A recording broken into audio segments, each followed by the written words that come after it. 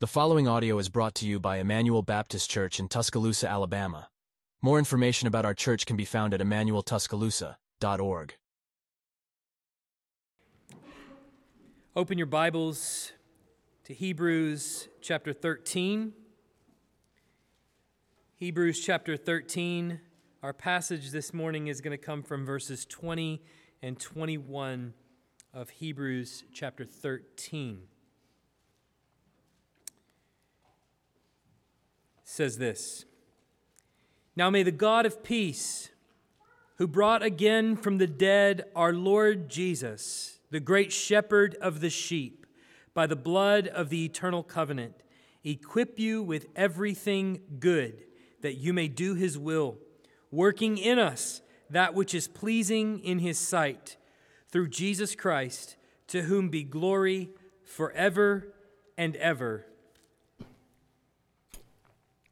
If you were to observe our worship services, maybe even this month, from the position of an outsider, you might come to the conclusion that Christianity is weird.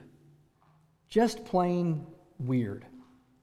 This month, we have spent a considerable amount of time singing to God about the birth of a baby named Jesus on the other side of the world roughly 2,000 years ago. We read from a book that we insist is no ordinary book, but the very Word of God. And we commit to ordering our lives by what is written there. Not just when we gather on Sundays, but every day and in every area of our lives, we are saying that our desire is to live in accordance with this book. A couple of weeks ago, we dunked some people underwater as a sign of their faith in Jesus.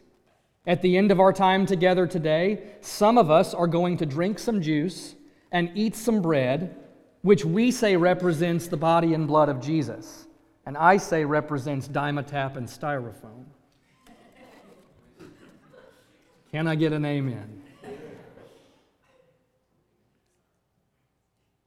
If you're a Christian, or maybe if you're a child growing up in the church, these things don't seem weird to you. That's just simply what we do when we gather. We pray, we sing, we read the Bible, we listen to it being taught. Occasionally people are baptized. Occasionally we observe the Lord's Supper. These are just the rhythms of life within the body of Christ. But if what we're doing has no truth and no power behind it, then we'd have to conclude that the Christian life is not only pitiable, but maybe even harmful or dangerous. Because the Christian life is not simply a matter of liturgies or ceremonies that we perform on a weekly basis in the relative privacy of a building like this.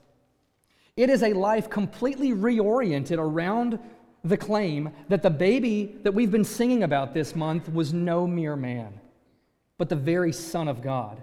And it's a life completely overturned by faith that this Jesus is the only way anyone can be reconciled to the God who made them and to be spared his just judgment. For some people who embrace this gospel, it means they have to forsake the beliefs and traditions of their families. Some will have to embrace hostility and persecution even to the point of imprisonment or death. All of us embrace a worldview of the Bible which determines what is right and what is wrong if we are to follow this Jesus. It leads us to tell other people that they stand condemned before God and they face an eternity in hell outside of faith in this Jesus, and that to be saved they must turn from their sins and repent in Him. And all of this hinges not only on what happened at the birth of Jesus, the fact that He came, but on the life that He lived, the death that He died, and what happened 3 days later in a garden tomb outside the city of Jerusalem. The sermon series that we're wrapping up today, that we plan to revisit each year around this time, is about understanding the reasons why Jesus came. In the last 3 weeks, we've seen that Jesus came to absorb God's wrath for our sins by dying for them, to obey God's will as an atoning sacrifice for our sins, to take the guilt of our sin away. And then last week we saw that He came to learn obedience by actually living out a righteous life so that He can sympathize with us as our Savior. And that's all well and good, assuming it's true.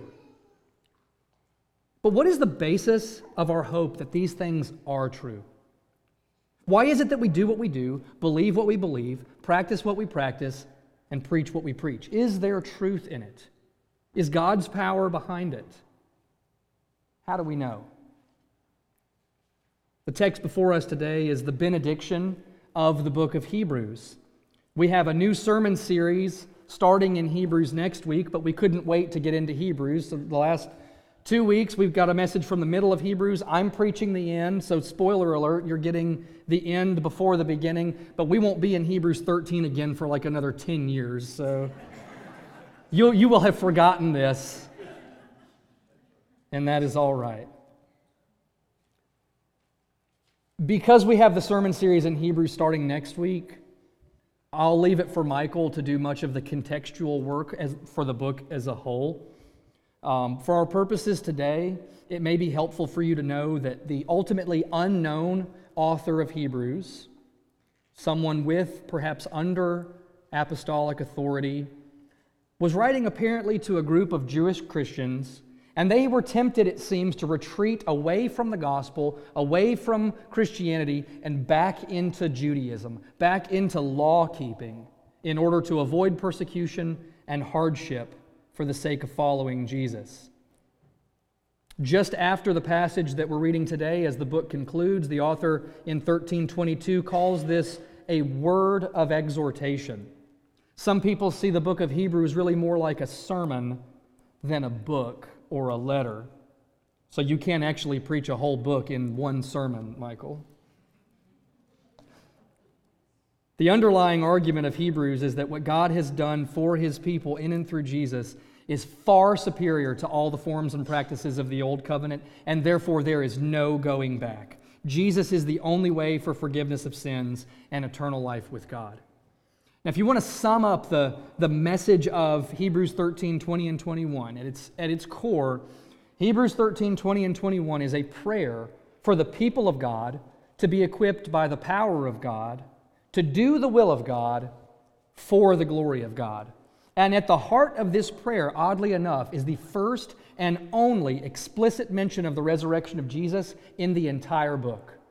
Elsewhere it is implied, but this is the only place in Hebrews you will find a specific reference to the resurrection of Christ. My goal for us today is that we would see that the resurrection of Jesus is not only essential to everything that we've been saying so far, to being spared from God's wrath, to having our guilt removed, to having confidence that Jesus is our sympathetic high priest, but that the resurrection of Jesus is also the foundation upon which lives of joyful obedience to God for His glory are built now. As we move through the text, I want you to see the structure of the prayer, and then we'll draw three implications from the resurrection of Jesus. The passage is short. Let's read it again. Now may the God of peace, who brought again from the dead our Lord Jesus, the great shepherd of the sheep, by the blood of the eternal covenant, equip you with everything good that you may do His will, working in us that which is pleasing in His sight, through Jesus Christ, to whom be glory forever and ever. Amen. The prayer is in 4 parts. First, there is the invocation or an appeal to God. Second, the basis of that appeal is a description of God. The third part is the specific request or petition made to God.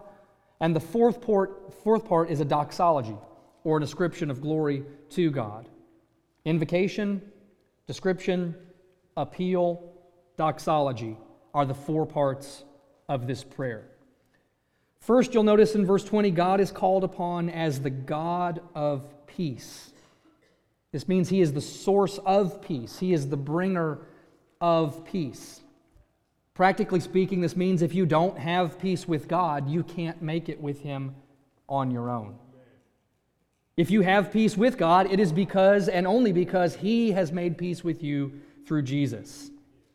But that also means that He is the source and bringer of peace between people and within a person. So true and lasting peace, even eternal peace, finds its source not in human effort or achievement, but in God, the God of peace. And notice how costly this peace is. You'll see Colossians 1, 19 and 20. For in him, that is Jesus, all the fullness of God was pleased to dwell, and through him to reconcile to himself all things, whether on earth or in heaven, making peace by the blood of his cross. So peace with God is made through the death of Christ for sins. It's a fairly common saying, I think, as people near death or as we reflect on loved ones perhaps who have died, to say something like, well, I've made my peace with God, or he made peace with God in the end. But nobody ever actually made peace with God. We stood under the righteous wrath of God for sin. Michael preached that a few weeks ago. And the propitiation, the removal of that wrath, came not through our effort, but through the blood of Christ. But notice how peace from God among his people also comes the same way. Ephesians 2, 13 and 14 says, But now in Christ Jesus, you who once were far off have been brought near by the blood of Christ. For he himself is our peace, who has made us both one, and has broken down in his flesh the dividing wall of hostility. So the God of peace makes peace with sinners and among sinners through the death of Christ. Next, God is described as the one who brought the Lord Jesus, the great shepherd of the sheep, from the dead by means of his blood. We're going to deal first with the description of Jesus here, and then the heart of the prayer, and we will come back to the implications of what it means that God brought him again from the dead. Jesus is described here first as the Lord, which is basically the oldest Christian confession. If you declare with your mouth Jesus is Lord and believe in your heart that God raised him from the dead, you will be saved. That's Romans 10:9. Which means Jesus, and not me, and not you, not the government, not anyone or anything else then, is Lord, Master, and Ruler. The great and most basic Christian confession is Jesus is Lord. This Lord Jesus is, we see, the great shepherd of the sheep. Now, Hebrews is full of references to people and elements of Old Testament history and worship, and the author systematically shows us Jesus' superiority to all of them. And this is another one of those examples, which is sort of a revisiting of a place that he's already been. The reference to the great shepherd of the sheep is to the Septuagint, the Greek translation of the Old Testament, specifically Isaiah 63:11, which refers there to Moses as the original great shepherd of the sheep. He was the great shepherd of the sheep who brought God's people up out of the Red Sea, through the wilderness, leading them towards the Promised Land. So the reference to the great shepherd of the sheep here is supposed to be reminding us of God's deliverance of the Israelites through Moses in the Exodus. The author of Hebrews has actually already spent some time talking about Moses back in chapter 3. Jesus' superiority to Moses is explained there in terms of Moses being a servant, but Jesus being the Son. Moses can get you to the borders of the Promised Land. Joshua can take you in. He can bring you into the rest or to the peace that's to be found there. But the point of Jesus being the great shepherd of the sheep is a reminder that we need Jesus to shepherd us to true and lasting peace. As he said of himself in John 10, I am the good shepherd who lays down his life for the sheep. He has authority to lay it down, and as we'll see in a moment, he has authority to take it back up again. I hope you didn't miss this in one of our songs this morning. One of my favorite new hymns that we sing is Christ the True and Better. This is the third verse that we just sang. Christ the true and better Moses, called to lead a people home, standing bold to earthly powers, God's great glory to be known. With his arms stretched wide to heaven, see the waters part in two. See the veil is torn forever. Cleansed with blood we pass now through. Hebrews is an excellent book in helping us see how all the things that are mere shadows in the Old Testament find their ultimate fulfillment in Christ. Here, Jesus, the great shepherd of the sheep, is the true and better Moses, which means that God is leading and caring for his people, his sheep, by means of Jesus, which is even more significant when you consider other Old Testament imagery drawing on the shepherd. It's frequently used of leaders of God's people, like we saw with Moses just now, as we've considered many times with David throughout our series in Samuel and also in the Psalms. But I want you to see a couple places in Ezekiel chapter 34 where the shepherd imagery takes a little bit of a turn. Ezekiel 34, verses 15 and 23 is set in the context of the Lord rebuking sinful shepherds or sinful leaders of his people. And he's announcing his plans for what he's going to do. Verse 15, I myself will be the shepherd of my sheep, and I myself will make them lie down, declares the Lord God. But just a few verses later, in verse 23, it seems like his plan has changed. He says, I will set up over them one shepherd, my servant David, and he shall feed them. He shall feed them and be their shepherd. So which is it? Has God decided to shepherd his people himself? Or is he going to send Jesus, the son of David, to shepherd his people? Michael has trained us well enough to know that the answer to that question is yes. Jesus, who is truly God, is the Father's appointed shepherd of his people. So now we move to the third part of this prayer. We've seen the invocation, the description, now the request. God is called upon to equip believers with everything good that they may do his will. It means it's a prayer that God would equip or perfect, your translation may say, his people for every good work in obedience to him, acknowledging simultaneously that he is the one working in us through Jesus that which is pleasing to him. And then again, it's all summed up in that fourth part, the doxology. Glory be to God forever and ever. Amen. We'll deal with that momentarily. For now, let's turn our attention back to the resurrection of Christ, the bringing again from the dead the Lord Jesus, and see three implications of it for him and for us, his people, because we want to see from this passage what it has to do with why Jesus came. And I think we're going to see that he came to die and he died to rise. The first implication, the resurrection of Jesus vindicates his sacrifice. The resurrection of Jesus vindicates his sacrifice. Look back again in your Bible at verse 20. My mom was an English major, and if I had written this sentence in a paper that I had her proofread, she probably would have written, run-on sentence.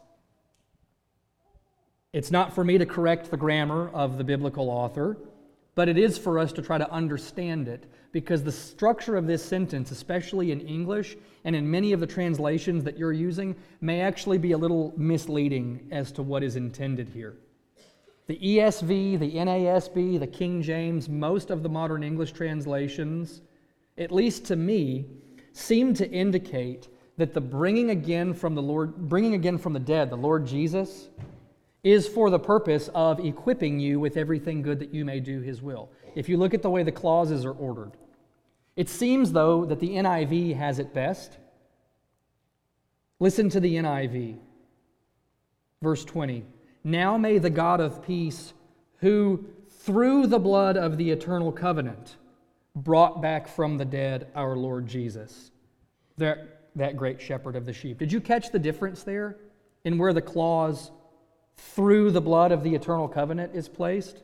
It seems that the author's intent is to say to us, it was by means of his death that God brought him from death. It's fine to understand that, but it seems interpretively to make it a little more challenging, because that's a very unusual thing to say. How are we supposed to understand what it means that God raised Jesus from the dead by means of his death? A lot has been written about this. I have found F.F. Bruce's comment on this to be most helpful. He says, Jesus was brought up from death by the blood of the eternal covenant. That is to say, His resurrection is the demonstration that his sacrifice of himself has been accepted by God, and the new covenant established on the basis of that sacrifice. The blood of the covenant is clearly a reference to Jesus' death. We're observing the Lord's Supper today. We're going to be reading from 1 Corinthians 11 and Matthew 26. In 1 Corinthians 11:26, it says, "As often as you eat this bread and drink the cup, you proclaim the Lord's death until he comes." Likewise, in Matthew 26, Jesus gives the disciples the cup to drink. He says, "This is my blood of the covenant, which is poured out for many for the forgiveness of sins." So when we observe the Lord's Supper, even in a few minutes, we are reminding ourselves of his sacrificial death. That is the blood of the covenant. So then it is his death on the cross, his blood of the covenant, that secures, or we might say achieves, his resurrection from the dead. That is, his resurrection is proof positive that God actually accepted his sacrifice as payment for sins. How can you know God's wrath for you is removed in Christ? How can you know the guilt of your sin is gone on account of Christ? What is your confidence that you can draw near to God through Jesus with a clean conscience and find mercy and grace to help you? Because God raised him from the dead, never to die again. I've said this in children's ministry a lot. I give the kids this advice: don't trust anyone to give you eternal life if they don't have it. I don't think that's bad life advice. If someone promises you eternal life and they don't have it, look somewhere else. All of the spiritual gurus and self-help seekers and worldly philosophers are headed to the grave, and death is still batting 1,000, keeping them there.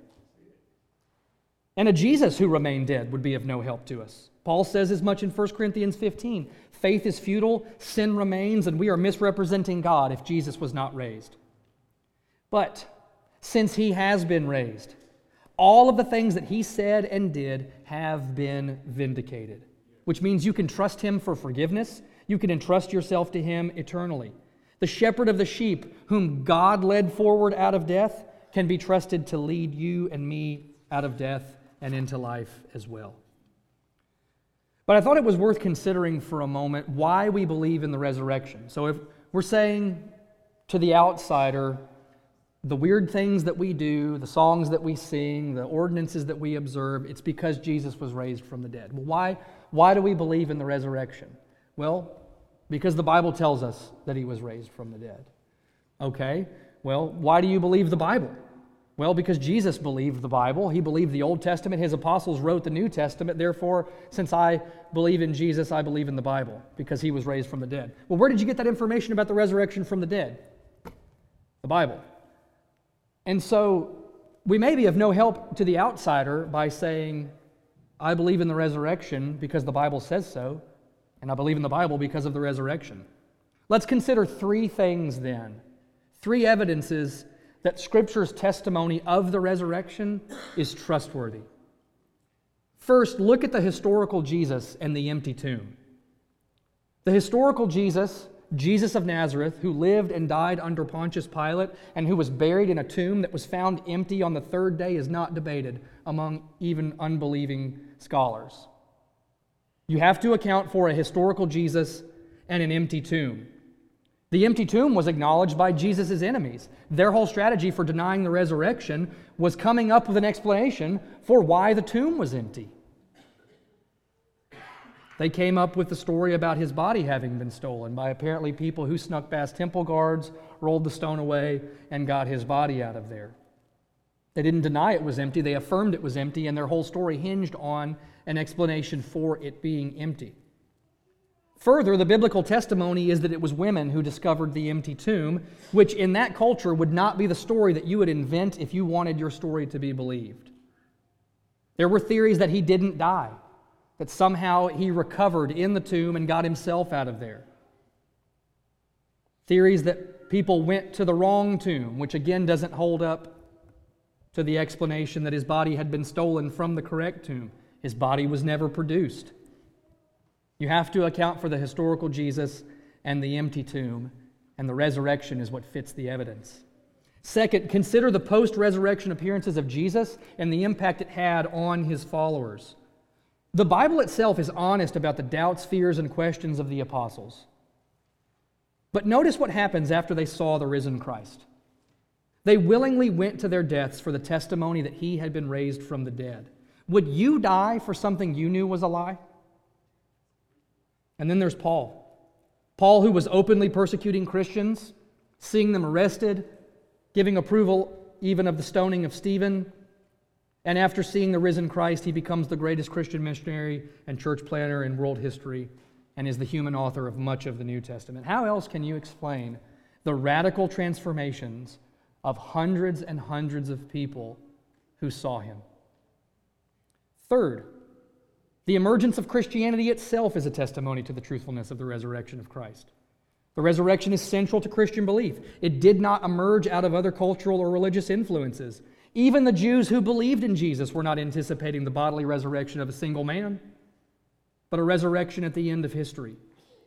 The claim that Christianity invented the resurrection does not fit the evidence. The resurrection is the foundation of Christianity.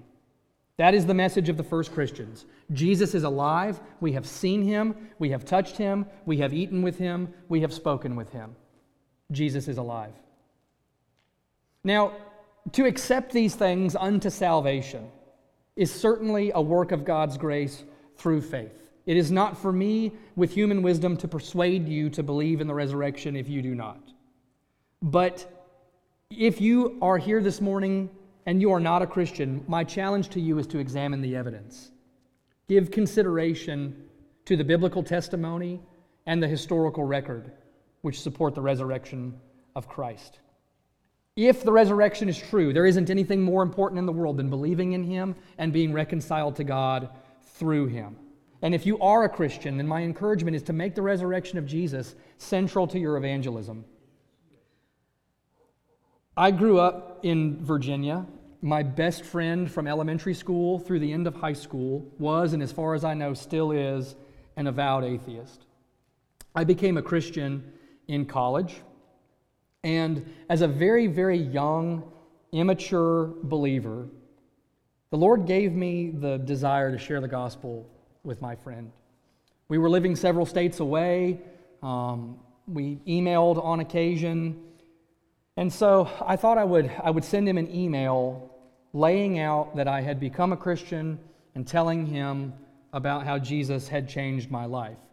And that is not an invalid way of sharing your faith with someone. Talking about what Jesus has done for you is an important part of your testimony. When we interview new members here, we want to hear about the impact that faith in Jesus is having on them in their lives. But the mistake I made, I think, was making my own experience the focal point of sharing the gospel with him. And it's not a surprise then that I got this reply. He said, "Tom, I'm happy for you. That's great. I'm glad that works for you. But that doesn't work for me. And that doesn't work for a lot of people." See, I had made what Jesus had done for me the gospel, when the gospel is actually the news of what Jesus has done objectively in his death and resurrection. If he has been raised, then he is the one appointed by God to judge the living and the dead. And to him, you will give an account, whether or not you think it works for you or not. Make the resurrection of Jesus central to your evangelism. Whatever means God has provided of vindicating his Son ought to be foundational in our testimony about him to others. So the resurrection of Jesus vindicates his sacrifice. The second implication is the resurrection of Jesus secures the eternal covenant. It secures the eternal covenant. Jesus offered the cup to his disciples, saying, "This is my blood of the covenant." The book of Hebrews is constantly comparing the new covenant of God's grace through faith in Jesus to the old covenant of God's law brought through Moses. The old covenant was temporary. The old covenant was powerless to save, not because of any flaw on God's part or because the law is bad, but because of our own sin, the effects of our sin, and our inability to keep God's law. The Old Testament law, then, is like a mirror. The law can show you what you look like, but it can't change what you look like. That's not the mirror's fault. That is what mirrors do. The law shows you what God is like. The law shows you your sin. The law shows you your need for a Savior. The law provided animal sacrifices, but we see that was only a stopgap. The author of Hebrews has already said in chapter 10, verse 4, that the blood of bulls and goats can't take away sins. The law can show you your sin, but it can't change your heart and ultimately can't atone for you before God. It is insufficient because of our depravity. It's the difference between mowing over the weeds in your yard and uprooting them. For that, a new covenant is needed. The Old Testament talks about this new covenant in places like Jeremiah 31, which when we get to Hebrews 8, is largely quoting Jeremiah 31. There, God promises to write His law on the hearts of His people. Ezekiel 36 tells us how He's going to do that. It says He's going to do it by giving His people His Spirit and giving them a new heart which is set on obeying Him. And it is that new covenant that Jesus inaugurated by dying on the cross. In this covenant, the sins of His people are forgiven, and they are empowered for a life of godliness that culminates not in death, but eternal, glorified resurrection life.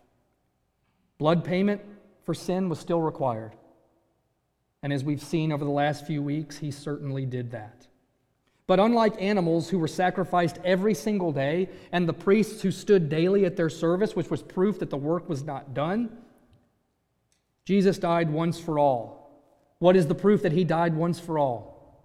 He was raised from the dead. So you can trust that the new covenant in His blood is secure because of His resurrection. But what does that mean for us practically? It means, among other things, that every day we have to forsake the idea that we have to work for our own salvation. Forsake the notion that law-keeping will get you anywhere with God. You embrace the provision of Jesus and the new covenant on His terms.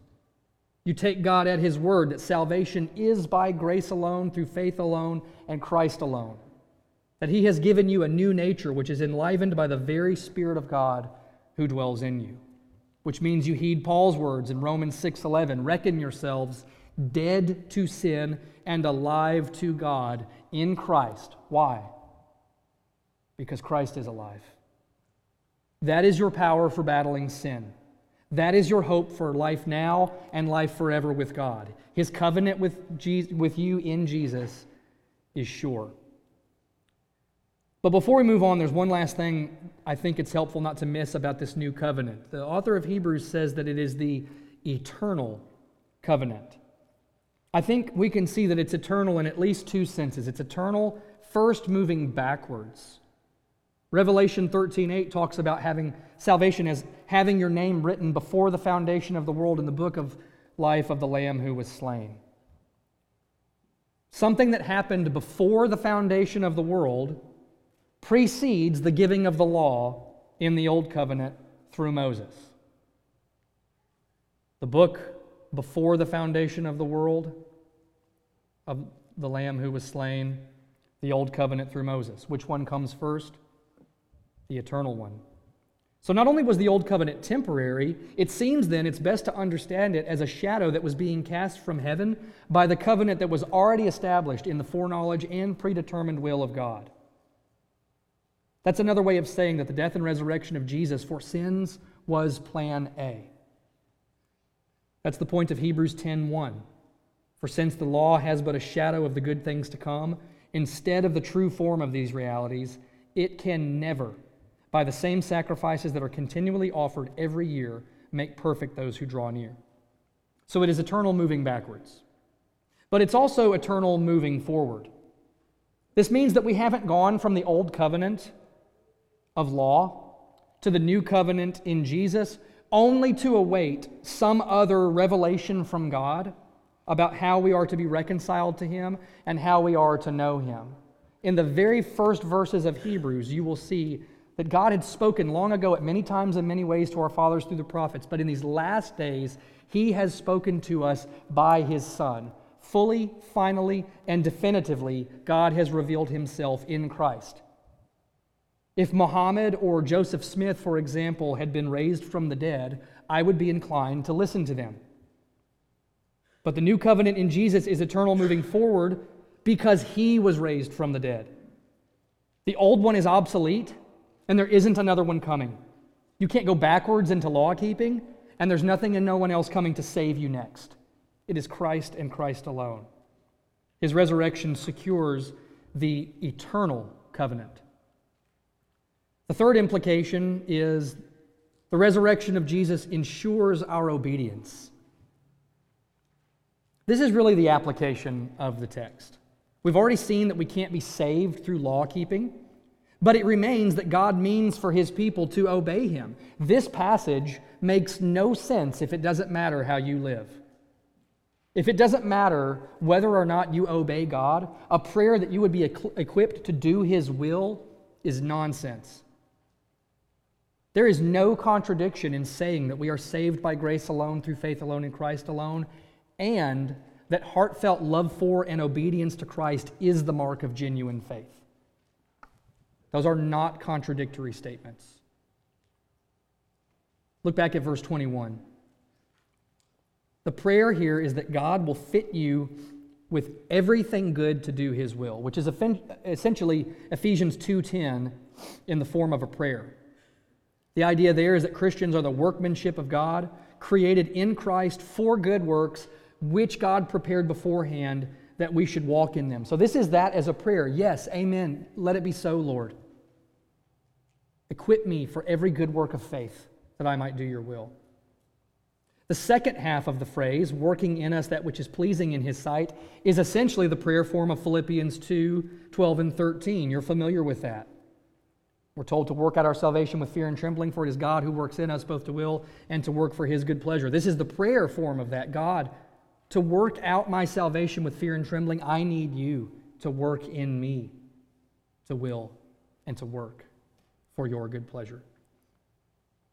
It's saying that the power to obey God comes from God. It is resurrection power. He gives you the work to do and the power to do it. This is how Paul says it in Ephesians 1:18-20. That you may know what is the hope to which He has called you, what are the riches of His glorious inheritance in the saints. Hear this. And what is the immeasurable greatness of His power toward us who believe, according to the working of His great might that He worked in Christ when He raised Him from the dead. The power at work saving and sanctifying you in Christ is the same power God worked in Him when He raised Him from the dead.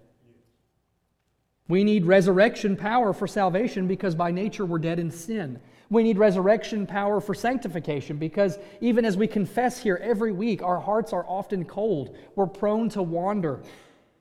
Left to our own devices, we'd surely fall. I need resurrection power to save me and to keep me. That is the power that God supplies in Christ. But the text here in Hebrews says a little bit more than simply God gives us the power, as if that weren't enough. It is one thing to have the power to do something, and another thing to work with that power and actually do it. God is working in Christians what is pleasing in His sight, which in the context of this prayer must include us obeying His will. So the power of God that's at work in Christians, the same power that raised Jesus from the dead, not only empowers our obedience, but it guarantees our obedience. It ensures it. I want you to see, even from the Old Testament, talking about the New Covenant, that this is not an overstatement. Look at Ezekiel's description of the New Covenant in chapter 36, verse 27. I will put my spirit within you and cause you to walk in my statutes and be careful to obey my rules. Obedience isn't optional in the Christian life because it has the power to save you. It's because God's power to save you guarantees your obedience. Salvation remains all of grace and not of works, so that we have no grounds for boasting, and yet this grace is infused with power and desire to do the works that we are called to do, so that we work in a manner worthy of the calling to which we've been called. As one pastor has said, God creates what He commands, or you might say, God establishes what He enables.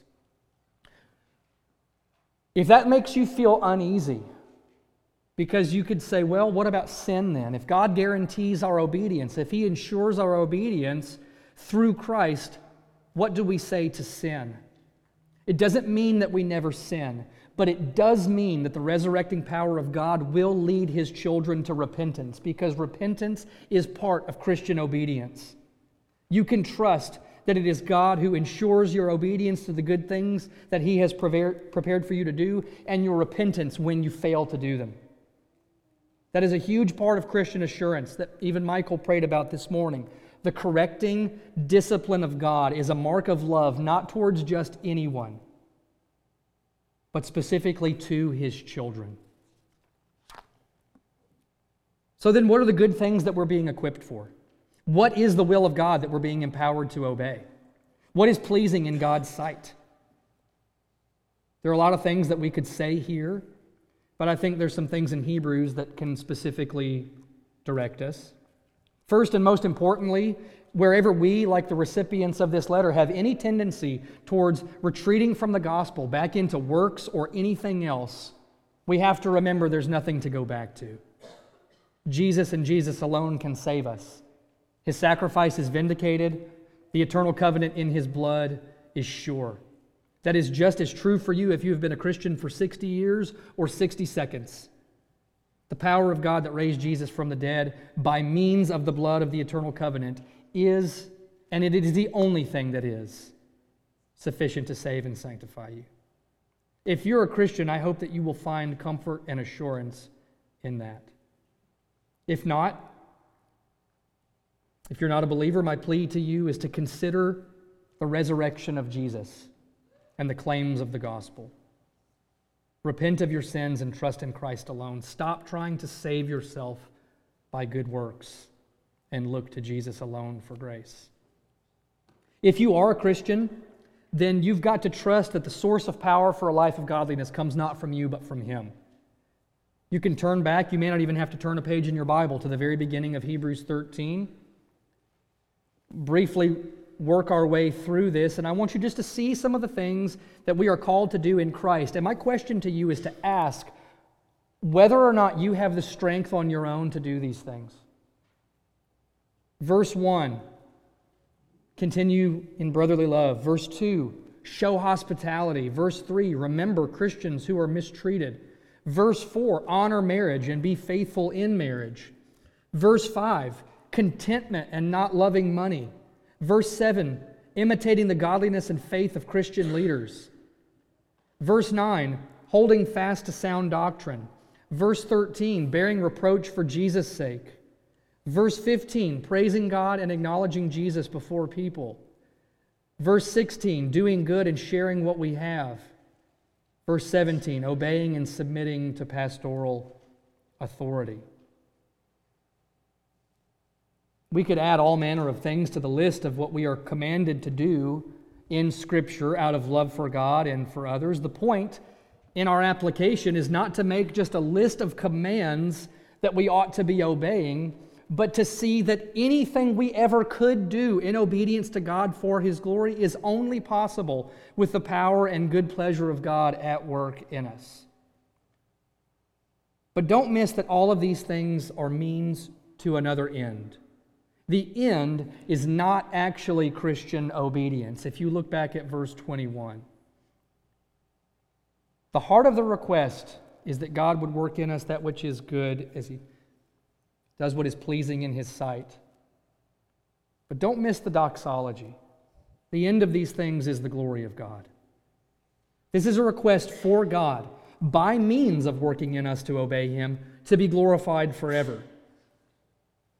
The only reason that makes sense is that if it's God's power enabling and ensuring our obedience. We get the grace, God gets the glory. Thanks for listening. If you live in the Tuscaloosa area and are looking for a church, we'd love for you to visit. Our service times are Sunday mornings at 10:30 and Wednesday nights at 6:15.